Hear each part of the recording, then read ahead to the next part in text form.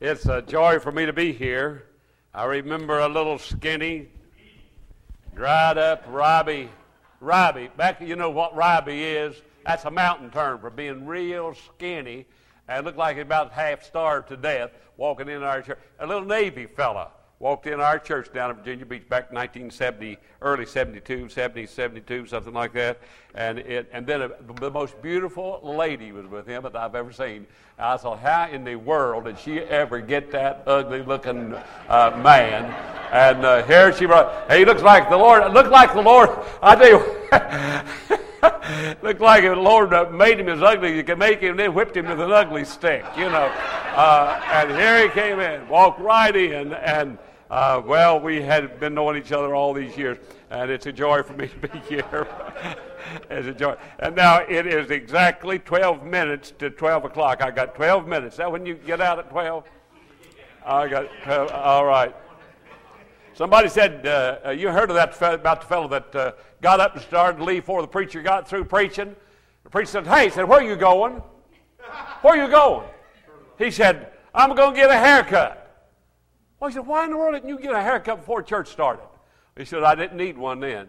Well, I don't preach. I'm not going to preach quite that long. But settled fellow said, what does it mean, Mama, whenever the preacher takes his watch off and lays it up on the pulpit? And she said, absolutely nothing. So that's exactly what I'm going to do. I'm going to try to let you out in plenty of time. Let me say a word about books. I've pastored for 44 years now. We're doing mission work. My wife and I, we're training nationals, and I have a burden to reach the unreached. If your little 3-year-old girl was lost and you couldn't find her, it's getting dark, and somebody would you say, look, could you help me find a lost child? I have a daughter that is lost. Could you help me? Or maybe it's a little son, maybe a little 5, 6, 7-year-old son. I have a son that is lost. Would you help me try to find him? It's getting dark and cold. And, well, I tell you what you do. You get the neighbors out, and they get lights out, they get their tractors out, they get the car, they get everything out. They get the fire department, they get everything, and then mobilize. They get the police, they get everything, and absolutely nothing would be more important than to find that lost child. You know something? My Heavenly Father said, would you help me find some of my lost children? And for 50 years, I've been trying to help him find some of his lost children. Found a few of them along the way. And I'm still doing it, and I'm looking. Everywhere I go, I'm going to look. I got a fellow down at the motel where I'm staying. He's an Indian, but I'm going to tell you, God can save Indians good. He can save a hillbilly. Amen? I mean, he can save. Well, I was born and raised in the mountains of West Virginia, and God saved me. Bob Jones graduate led me to Christ, and then I was called to preach. And I went to Bob Jones University in 1957. I've been associated with that school, greatest school in all the world. And Dr. Bob said, Rod, you have a testimony. Been on the board for over 40 years. And he said, if you will write your testimony, write your life story, we'll publish it. And there's the man of the mountain man, an Appalachian mountain man who got saved. God called him. And in the front of this book, Dr. Bob Jones III's got his testimony, or got his preference, and Dr. Paisley, my dear friend. I was with Dr. Paisley in Northern Ireland just for Easter. That's my 26th visit over there, and for Easter, and we had a great time together. Then there's another book back there, Called to Preach, and if you want some of those books, get them. They help me with my expense as I travel and go down into the islands and go to the different mission fields and so forth. All right, let's pray. Father, speak to our hearts. Speak to us through Thy Word. Thy Word is truth, and Thy Word, Lord, is what we need to hear. And I pray that you will speak and help us, we pray. Oh, God, help us to know you. Lord, that we might know you, and that we might grow in the knowledge of the Lord and Savior, Jesus Christ. And to Him be glory, both now and forever. Amen and amen. Now, if you have your Bible, I want you to turn with me to the book of Acts. The book of Acts. Let me ask you a question. How many of you would say, I am a Christian? Let's see your hand. I am a Christian. Register, almost about everybody is a Christian. You know something? That word doesn't mean much anymore. It's a generic term. It means almost about anything you want it to mean, really. And it's lost its meaning. If you were arrested for being a Christian, I'm talking about the biblical definition. I'm talking about what the Bible says. I'm not talking about whether you join a Baptist church, Methodist church, Presbyterian church, being baptized, dipped, dunked, poured, or what. I'm not talking about that. I'm talking about, I want to know something according to the biblical definition of being a Christian. If you were arrested, would there be enough evidence to convict you? Me. What is a Christian? That's what I want to talk about today. Now, any attorneys here this morning? Anybody that's an attorney or a detective? If you are, I'm going to put my hand on my pocketbook and hold it. Anybody that's all right? No, anybody attorney? All right. Anybody detectives? Any detectives? All right. Now listen.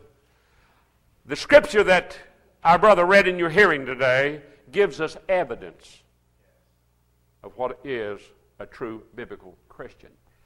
We're living so far below the normal that we're subnormal. We have accepted a subnormal Christianity in America to where when you become normal, they think you're abnormal. So, I was preaching in my church years ago. One of the deacons came and said, if you said, listen, you keep on preaching like this, you'll set our church back 50, 75, 100 years. I said, I hope I set it back 2,000. I hope we get back to biblical Christianity and we accept subnormal Christian living to where when we became... No, you see, the book of Acts is the church of the New Testament church. And when you say, I am a Christian, and you that raised your hand testified that I am a Christian, what you're saying about it is that you are like Christ. It says more than that. It says, when it says that you are a Christian, it says that you are His slave. No will of my own, but not my will, but thy will be done. As my Father has sent me, so send I you. I'm a Christian. The highest, the noblest, the most exalted title that a man or a woman could be called or have placed upon them is that I am a Christian. Look what it says here in Acts chapter 11. And it says, and in verse 36, when he found him, he brought him unto Antioch, and it came to pass at a whole year they assembled themselves with the church and taught much people, and the disciples were first called Christians. Were called Christians first in Antioch. Verse 25. These passages, if I was a detective, I would go into this to find out why did they call disciples Christians. They were called believers. They were called disciples. They were called the way. They were called other terms, knowledge, followers. But here they were called Christians. Now, as we begin to study this, and by the way, whenever you come to church, you bring your Bible because we're going to be preaching out of the Citizen Roebuck catalog, I'll tell you that. We're going to be preaching out of the Word of God, and I want you to bring your Bible and your pencil, and let's find out what is a Christian. Why were they called? They were first called Christians at Antioch. Why? Well, now let's get the story. Let's get a little bit of background here. You know, of course, after Stephen was persecuted and was killed and stoned to death, why the church was scattered abroad, and God scattered them. And we don't even know who started this church at Antioch. Isn't that amazing? You know, it says they. Look what it says there, and in verse 19. Now they that were scattered abroad. I don't know who they were no big preacher, no big bishop, no big deacon.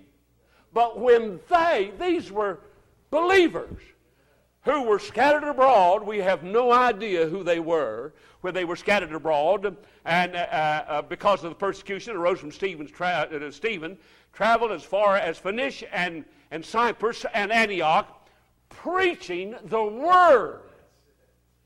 Hey, listen, do you know something? There's a God in heaven that has a burning desire for you to know Him. He wants you to, and He's done everything He can do to get you to know Him, that you might grow in Him. Now, if you'll stay with me for these 7 services, you'll be changed at the end of this week if you'll stay with me and you obey the Word of God. I promise you, you will grow, you will change. But there's a God in heaven that has given us what we call a general revelation or a natural revelation through creation that declares the glory. The Bible says the heavens declare the glory of God, and the firmament shows His handiwork. Oh, God throws out the Milky Ways, 100 million stars in our galaxies. And then they've discovered that there's another 100 million galaxies and 100 million stars in all of those galaxies. And my Bible says that He spoke them into existence. And that God wants you to know Him, so He created the heavens and the earth. He created the seas and the skies and the beautiful solar system and everything around us. And all the plants and all the vegetation and everything and the seasons. And God wants you to know Him by general revelation. Look at the old dead tree. You know it's alive whenever the spring begins to sprout. God wants you to know there's a resurrection through nature. But then God not only uses a general or natural revelation, God uses the revelation. I call it a special revelation, which is His Word. You know something? Oh, he said, I had a vision last night. I tell you, I saw angels floating all over the place, and they was bumping up against the ceiling. And I tell you, no, it wasn't from God. I'll tell you what your vision was. You ate too many cornbread and pinto beans and hominy grits and sow's belly and collard greens before you went to bed. That's what happened to you. You know how you get to know God? See, it's so important for you to think biblically. But you can't think biblically till you know the Bible. And God has given us a revelation of Himself through the written Word of God. The Old Testament are substances, are shadows and types and pointing the Lamb. Abraham, Father, Abraham, where is the lamb?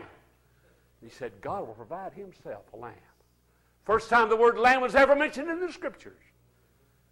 But then the first time the word lamb was mentioned in the New Testament, John the Baptist saw Jesus walking down the highway and he said, Behold, he answers it, the Lamb of God that taketh away the sin of the world. My friends, I want you to know that this book is the revelation of God. It's God's infallible Word, and God wants to communicate to us. And then He gives us the revelation of His Son. Substance and types spoke through the prophets of the old, spoke through the teachers, spoke through signs, spoke through wonders, but now He's spoken through His Son. And He says, this is my beloved Son. Hear ye Him. If you've seen Him, you've seen me. Oh, you say, let me tell you what all I'm doing for the Lord. I'm not too much interested in what you're doing for the Lord. I'm interested in what He's doing in you. I want to know, is He fulfilling His purpose in your life? And that's why you have to be a Christian. I never will forget whenever I first got acquainted. I was born and raised a regular heathen in the mountains of West Virginia. My dad was a bootlegger and a drunkard, and worked a dirt farm and the coal mines and so forth. And we had hard living. 2 rooms and a little old shack on the side of a hill. Never went to church, but I went when I went to sign up to go to Korea, the Korean War. They had paper there, and they said, religion, Protestant or Catholic? And I said to a fellow, what does that mean? Religion. It says Catholic, and well, he said that's one of those fellows that you know what they dress like Mom and want to be called Papa, and they said they're what they are. They have crosses and so forth and things like that. I said no. I said, well, I'm sure not that. Well, what's this Protestant? I couldn't say it. I said, what is that? Well, he said, that means you ain't a Catholic. I said, okay, that's what I am then. I didn't know. I didn't know. But listen, whenever I met Jesus Christ, and I became born of the Spirit of God, and I became, my concept of who God was became a biblical concept. And I began to study and hunger and thirst. I wanted to know Him. I wanted to know Him. And the hardest lesson for me or you to learn is that we need God. And the easiest lesson for us to forget is we need God. And when we are surrendered to Him and He begins to conform us to His image, you see, God created me in His likeness. And I'll say more about that tonight. But sin marred that. And now God's great redemptive plan, His purpose is to what? To conform me to the image of Jesus Christ. So whenever we say we are a Christian, that means we're like Christ. Now, look at these Christians at Antioch. And it says, they were first called Christians at Antioch. Now, if you were put into a time machine, and let me just say this. If you were put in a time machine and could go back 2,000 years almost and walk into the city of Antioch and go up to the church at Antioch, and you take your devotion, you take your love, you take your attitude, you take your lifestyle, and you go into the church at Antioch, and you would go into the service, and you'll be participating there in the service, and then after the service you go out and you begin to live your life, and somebody would say, I saw him with his Christians, and let's arrest him. And then they arrest you because you were seen with Christians. The evidence that you were a Christian must be found in these verses. Let's look at them. It says that they were first called Christians at Antioch because, look what it says, verse 23. And when he came, this is Barnabas, had seen the grace of God. Would you underline that? That's the first evidence that you're a Christian. When they had seen the grace of God. Wait a minute. You can't see grace. Grace is an unmerited favor. Grace is something God gives us. Grace is something God... Oh, wait a minute. You don't see grace. You see the change that grace makes in your life. You see what the change that grace has made. So the grace of God changed them.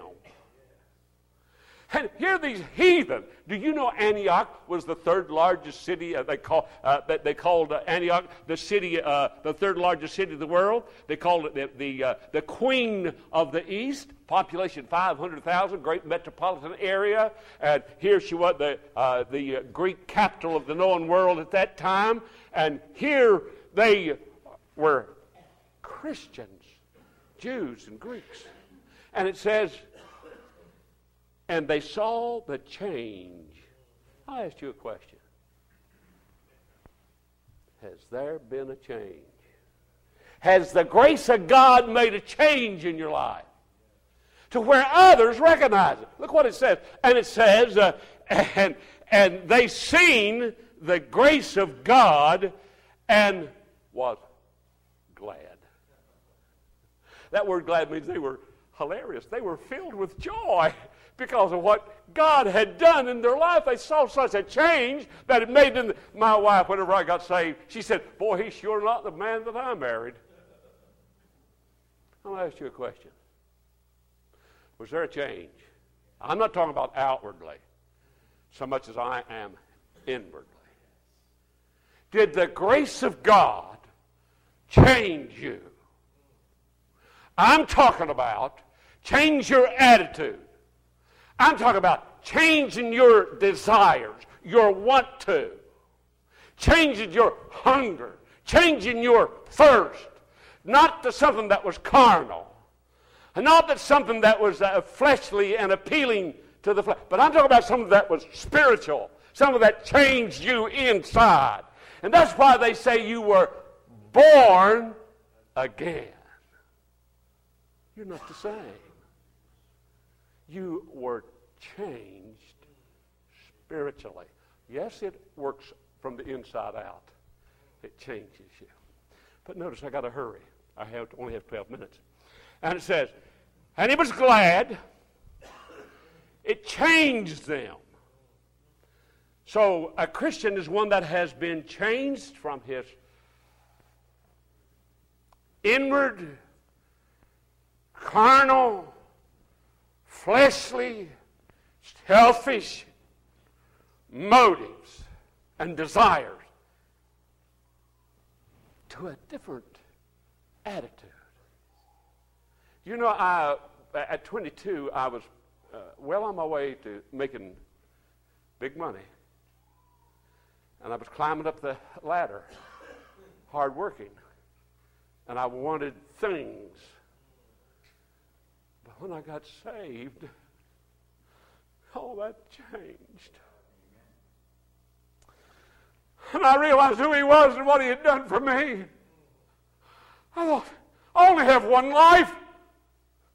And Lord, I want to give everything I have to you. And for 50 years, I've been doing that. Because the grace of God changed me. Wasn't joining in the church, wasn't being baptized, wasn't shaking the preacher's hand, wasn't paying the tithe. Oh, you go through all those rich, but hey, it is the grace of God. What is grace? It is a divine enablement that comes from God that births you into the family of God. For by grace are you saved through faith, and that not of yourself. It's a gift of God, not of works, lest any man should boast. So I ask you a question. Has the grace of God, a Christian is one that the grace of God has changed. That void, you know, it said that used to be down in you and an unsaved man is always getting more, do more, do more, do more, get more, do more, do this, to change that void that's inside him. John calls in John chapter 7, out of his belly shall flows rivers of living. That word belly means cavity. It means an empty place. And the only thing that can satisfy that is the grace of God birthing a man into the family of God.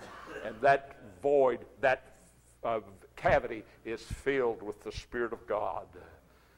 And he's changed inside out. If you were arrested for being a Christian and you were on the streets of Antioch, would they be glad because they saw that the grace of God had changed you? So, a Christian is one who the grace of God has changed them. Secondly, what is a Christian? Well, it says a Christian is one that not only the grace of God has changed them, but the Word of God has consumed them. Oh, I wish I had time. I don't. But I wish I could do a word study with you. It says they preached the word in verse 19, a different word altogether than the word in verse 20, and they preached Jesus. One means evangelized, the other means that they expounded. One was to the Jew, the other was to the Greek. One was for salvation, the other was to get them to grow in their nation of grace and of knowledge. But notice, they were preaching the Word of God. And it says, and look at verse 23, and it says, they saw the grace of God and they were glad and exhorted. Would you underline that? Exhorted. Now that's one method of preaching and teaching the Word of God. There's 7 methods in the book of Acts of communicating truth. But here's one, exhorting. Now that word exhort comes from where we get our word paraclete, parakleo, which means one who came alongside of the Holy Spirit and strengthened you and encouraged you and helped you to begin to grow and to mature. Listen, grace doesn't grow. You grow in grace. And if you're not growing and becoming more like Jesus, then there's something wrong somewhere. You're not getting the proper nourishment. Maybe there's an old grub worm down around the roots somewhere. Maybe there's a bad bug. Maybe it's pride. Maybe it's jealousy. Maybe it's malice. Maybe it's hypocrisy. Maybe it's materialism. Maybe it's the television. Maybe it's, I don't know, maybe it's pornography. I don't know. But you've just stopped growing. Something's wrong when a plant doesn't grow. Either the soil's bad, no water, no rain, no light. Something's wrong. Something's wrong when a Christian stops growing. So he exhorts them. That's what your pastor is doing this morning. He's come alongside you, and he was trying to encourage you to be more like Christ and to let the fruit of the Spirit flourish in your life. That's how you build churches. You don't build them.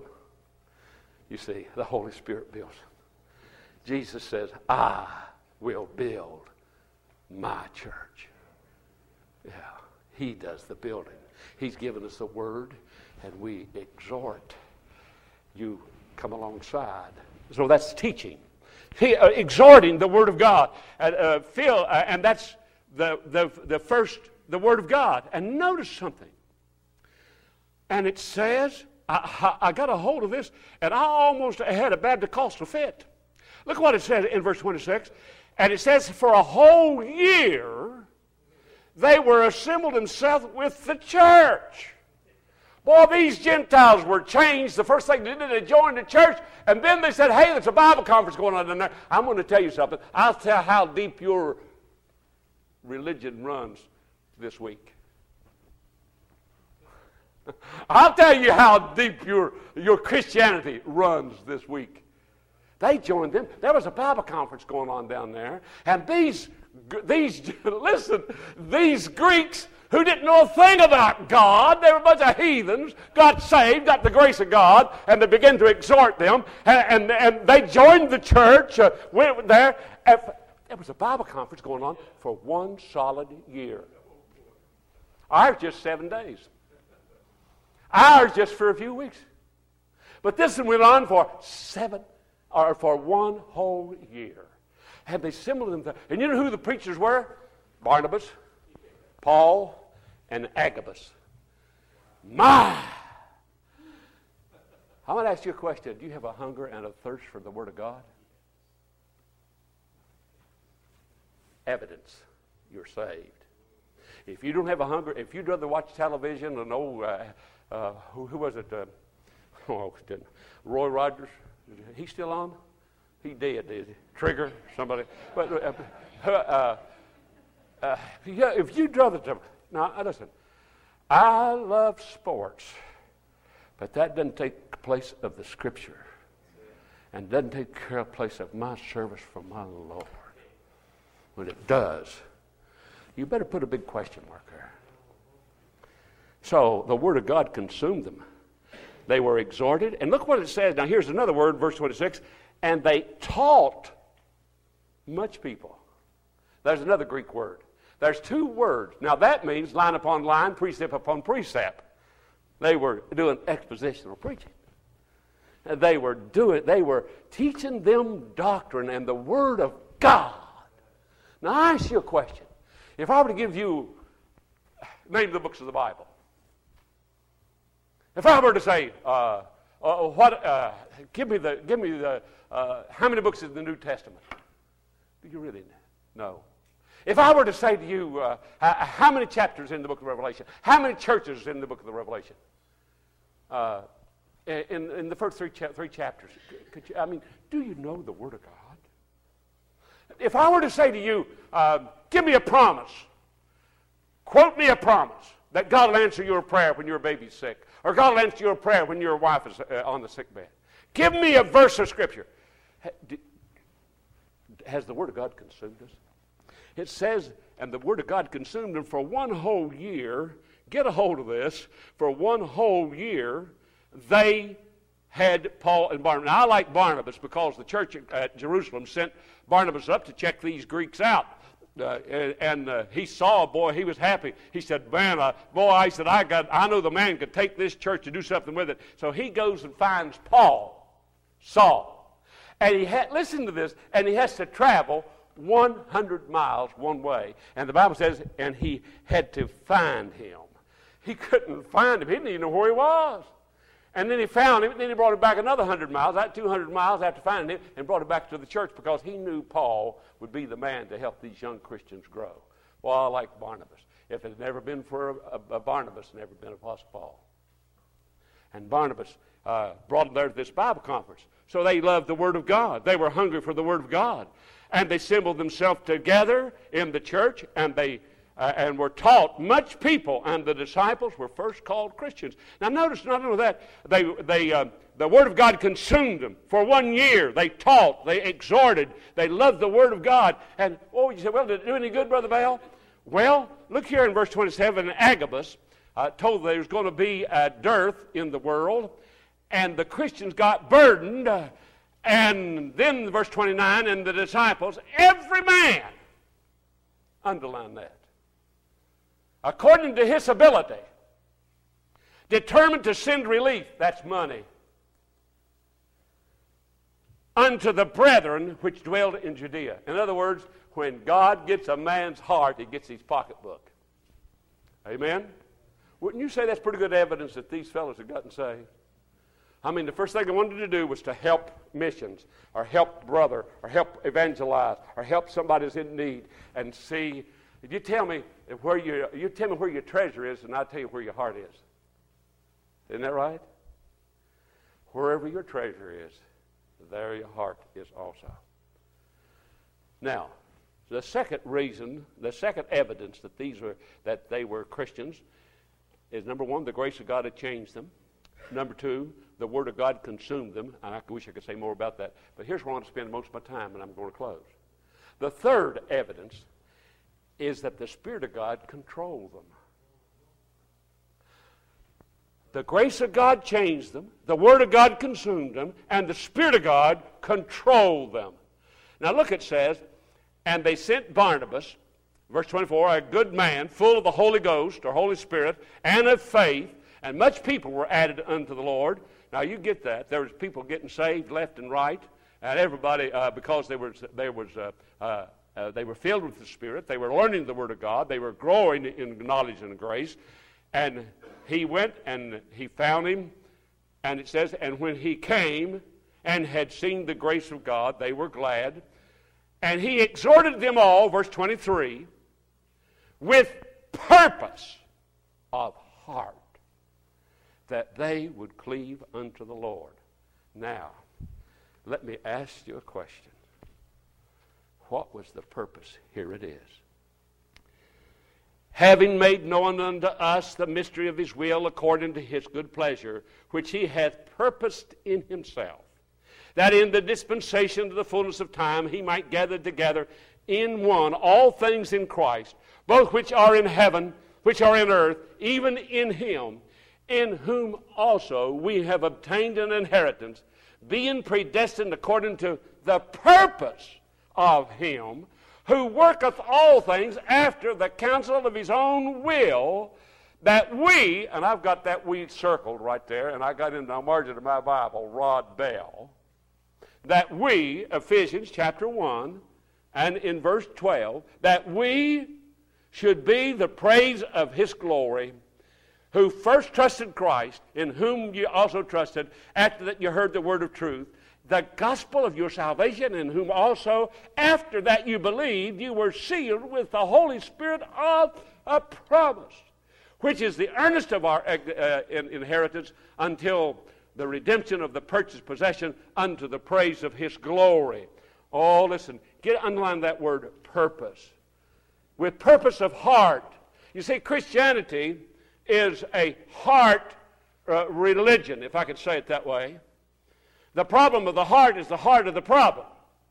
And whenever you get a man's heart fixed, see, Patrick Henry said, one of our founding fathers in Virginia, he said the greatest friend that a government can have is Christianity. Because Christianity is the only religion that changes a man's heart. And how true that is. You can't legislate righteousness. It has to be changed from the heart. So the Holy Spirit, when the man is born of the Spirit, then what is God's purpose? Is to conform that man to the image of Jesus Christ. Get it? Here it is. It's good to have a purpose. But purpose, listen, Romans 8, your pastor referred to this, Romans 8:28. Listen to what it says. And it says, and we know that all things work together for good to them that love God, to them who are the called according to his purpose. Now, you don't stop there. What is his purpose? Get this. For whom he did foreknow, he also did predestinate to be conformed to the image of his Son, that he might be the firstborn among many brethren. God, it's good to have a purpose, but God's purpose is to conform you into the likeness of Jesus Christ. So that's what Christian means, Christ-like. There. If you go to school, would they say he or she is a Christian? She's like Christ, according to the biblical definition. So the Spirit of God controls them. And that's, look what it says. It's a heart problem. It's a heart matter. And out of his belly, whenever your man is saved in John 7, shall flow rivers of living water. And he speak, John says, concerning the Spirit, because Christ had not yet been glorified. So he's speaking of a Spirit-filled life that flows out of a man, ministering from the overflow, not making you, or not convincing you, or not trying to persuade you, but it comes from within, and it is a Spirit-filled life that overflows with Jesus Christ, and you see Christ in me, the hope of glory. You see what I'm talking about? Folk, it's the Spirit. The Spirit of God controls them. And what is his job? Notice it says in that verse, it's the heart problem. It's a heart. You know why we don't witness? It's because of our relationship with him. You know why we don't read our Bible? It's a relationship with him, a heart relationship. You know why we don't commune with him? People who you like, you want to be around. I enjoyed the fellowship last night we had with this dear couple. I liked it. I felt at home. And you want to be around people. Because the Spirit of God lives inside you, and he is conforming you to the image of Jesus Christ. There's three ways he conforms us. Number one, by the Word of God. Number two, by the Spirit of God. And number three, he conforms us by the sovereign purpose that comes in our life. Circumstances. And I'm going to say more about that tonight. But look, he says, the Spirit of God conformed him with purpose of heart that they would, here it is, cleave. Would you underline that word, cleave, in Acts chapter 11? And I'm closing. That they would cleave. You know what that means? Glued. It means, well, I tell you, it's a better term than that. It means to where you're so cleaving together. I see you're holding her hand. I hold my wife's hand in church too. That's wonderful. You're cleaving with one another. You become one. Husband and wife become one when they get married, don't they? But what this means, you cleave, you're glued together. You become identified so that you can't be inseparable. You're inseparable. You cannot be separated. You are identified with Jesus Christ, your life. You are glued. Your heart is so glued to His heart and His Word. It's like, it really means, have you ever seen the way they make a tire, a 6-ply, 8-ply, 10-ply tire, and they put rubber in the mold? They'll put a layer of cord, a layer of wire, or a layer of mesh, this, and rubber, and then glue, and then rubber, and glue, and glue. And they'll make it a 6, 7, 8, 10, 12-ply tire, and then they pour the rubber in between. Then they make this big tire. And then they do something else. When they make this tire, they put it in the press. And it takes 3 things to make it become one. It takes heat, time, and pressure. And it becomes one. You can't see that. It all just looks like one tire. And that's where a Christian is. You see, whenever the Spirit of God uses the Word of God, and you obey Him and you give Him right away, you use the Spirit of God, and then you circumstances come in your life and providential designs, God engineers, and the way you respond to them, you become either better or bitter. See, you don't have, listen, Christians don't have problems.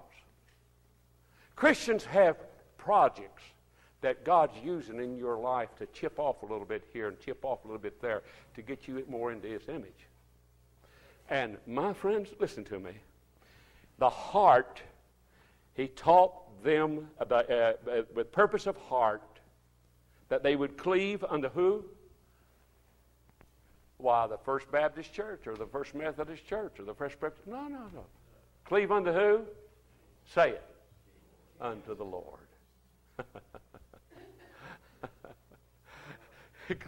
You know what that word Lord means? Sovereign ruler of the universe. My master. And He said, you cleave, you become so identified with Him that people look at you and they say, He's like Christ.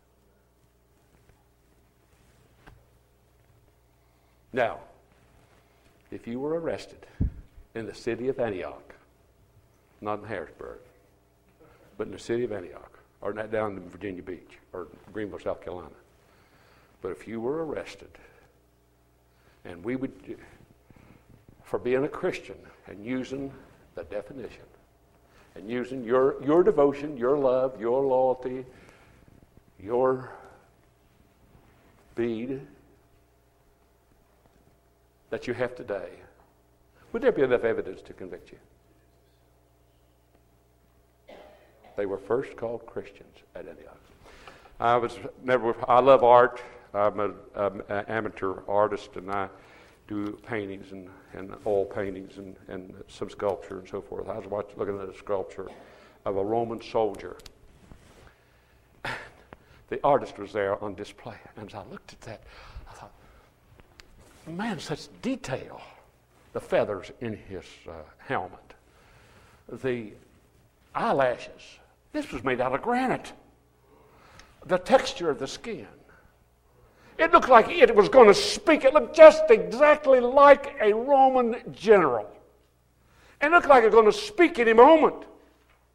And in his neck, I could see the veins, and I thought, and the flow, the folds, and the garment, and the texture of the garment. I thought, that thing's going to speak any minute. It looks exactly like a Roman general. And I said to the sculptor, I said, sir, maybe a dumb question, but could you please tell me, how do you ever get a piece of granite, hard piece of granite, to look just like a Roman general? It looks like it's going to speak. It's so lifelike. And here's what he said. Well, he said, preacher, he said, I'll just get me a big, hard chunk of granite. And before I lay a chisel or a hammer on it, I have the image of what a Roman general looks like. in my mind. And I just chisel off everything that doesn't look like a Roman general. Now, that sounds simple to him. But he had that image of what a Roman general looked like, and before he started chiseling on that. Now, I'm going to tell you something. When God saved you by His wonderful grace, He saved you to conform you into the image of His dear Son, through the Word of God, through the Spirit of God, and through the sovereign purpose and plan of God. And He just takes and chips a little bit off here, and chips a little bit off. Has He had to chip some off you? Has He had to do that? And He is working on you, and He will convict you. You'll read the Scriptures, and boy, He'll just squeeze your old heart and say, you know you ought not do that. And you know you ought to do that. And you know, if you say you love me, and you say, oh, I thought about my love for my Lord. It's so shallow. I thought, oh dear God, would they arrest Rod Bell for being a Christian? Would there be enough evidence for me being like Christ that they could convict me? What or who is a Christian? One that is changed by the grace of God. One that is consumed by the Word of God. One that is conformed by the Spirit of God. That's a Christian. Let's stand with our heads bowed and our eyes closed, no one looking around.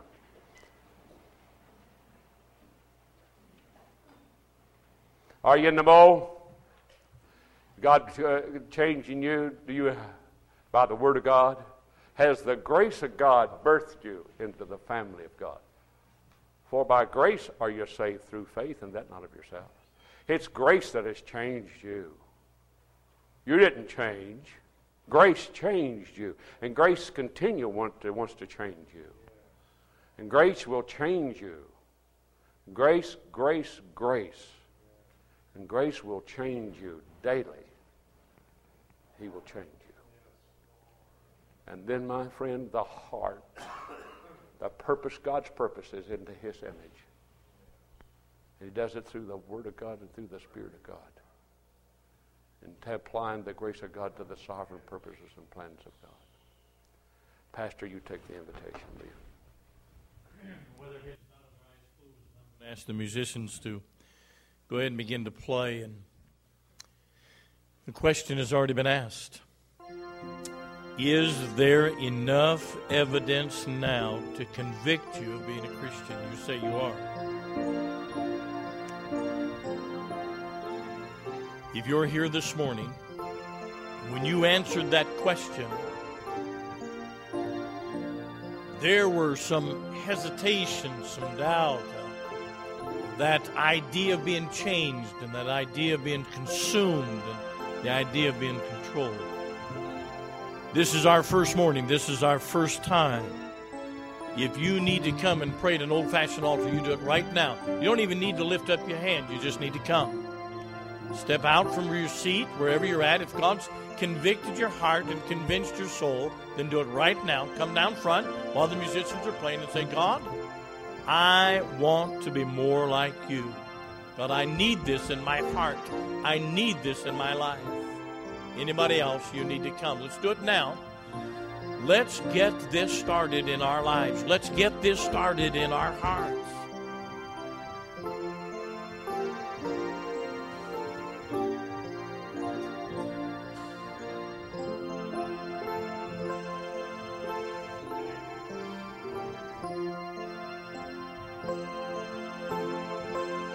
Anybody else, you need to come.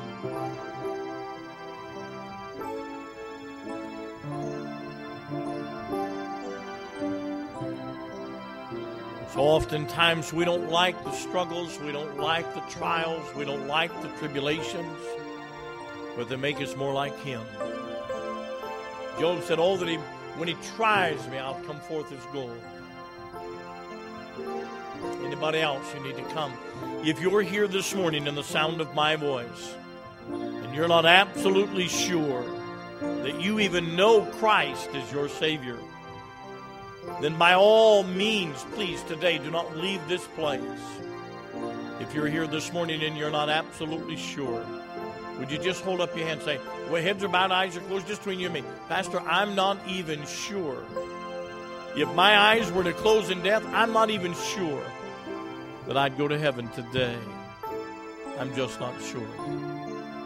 Pastor, would you just pray with me? Heads are bowed, eyes are closed. If you're here this morning, just between you and me and God, would you say, I'm not sure. Would you just pray for me today? Anybody at all? Slip up your hand. Just honestly say, I just need you to pray because I'm not sure that I understand. Anybody at all? Anybody at all?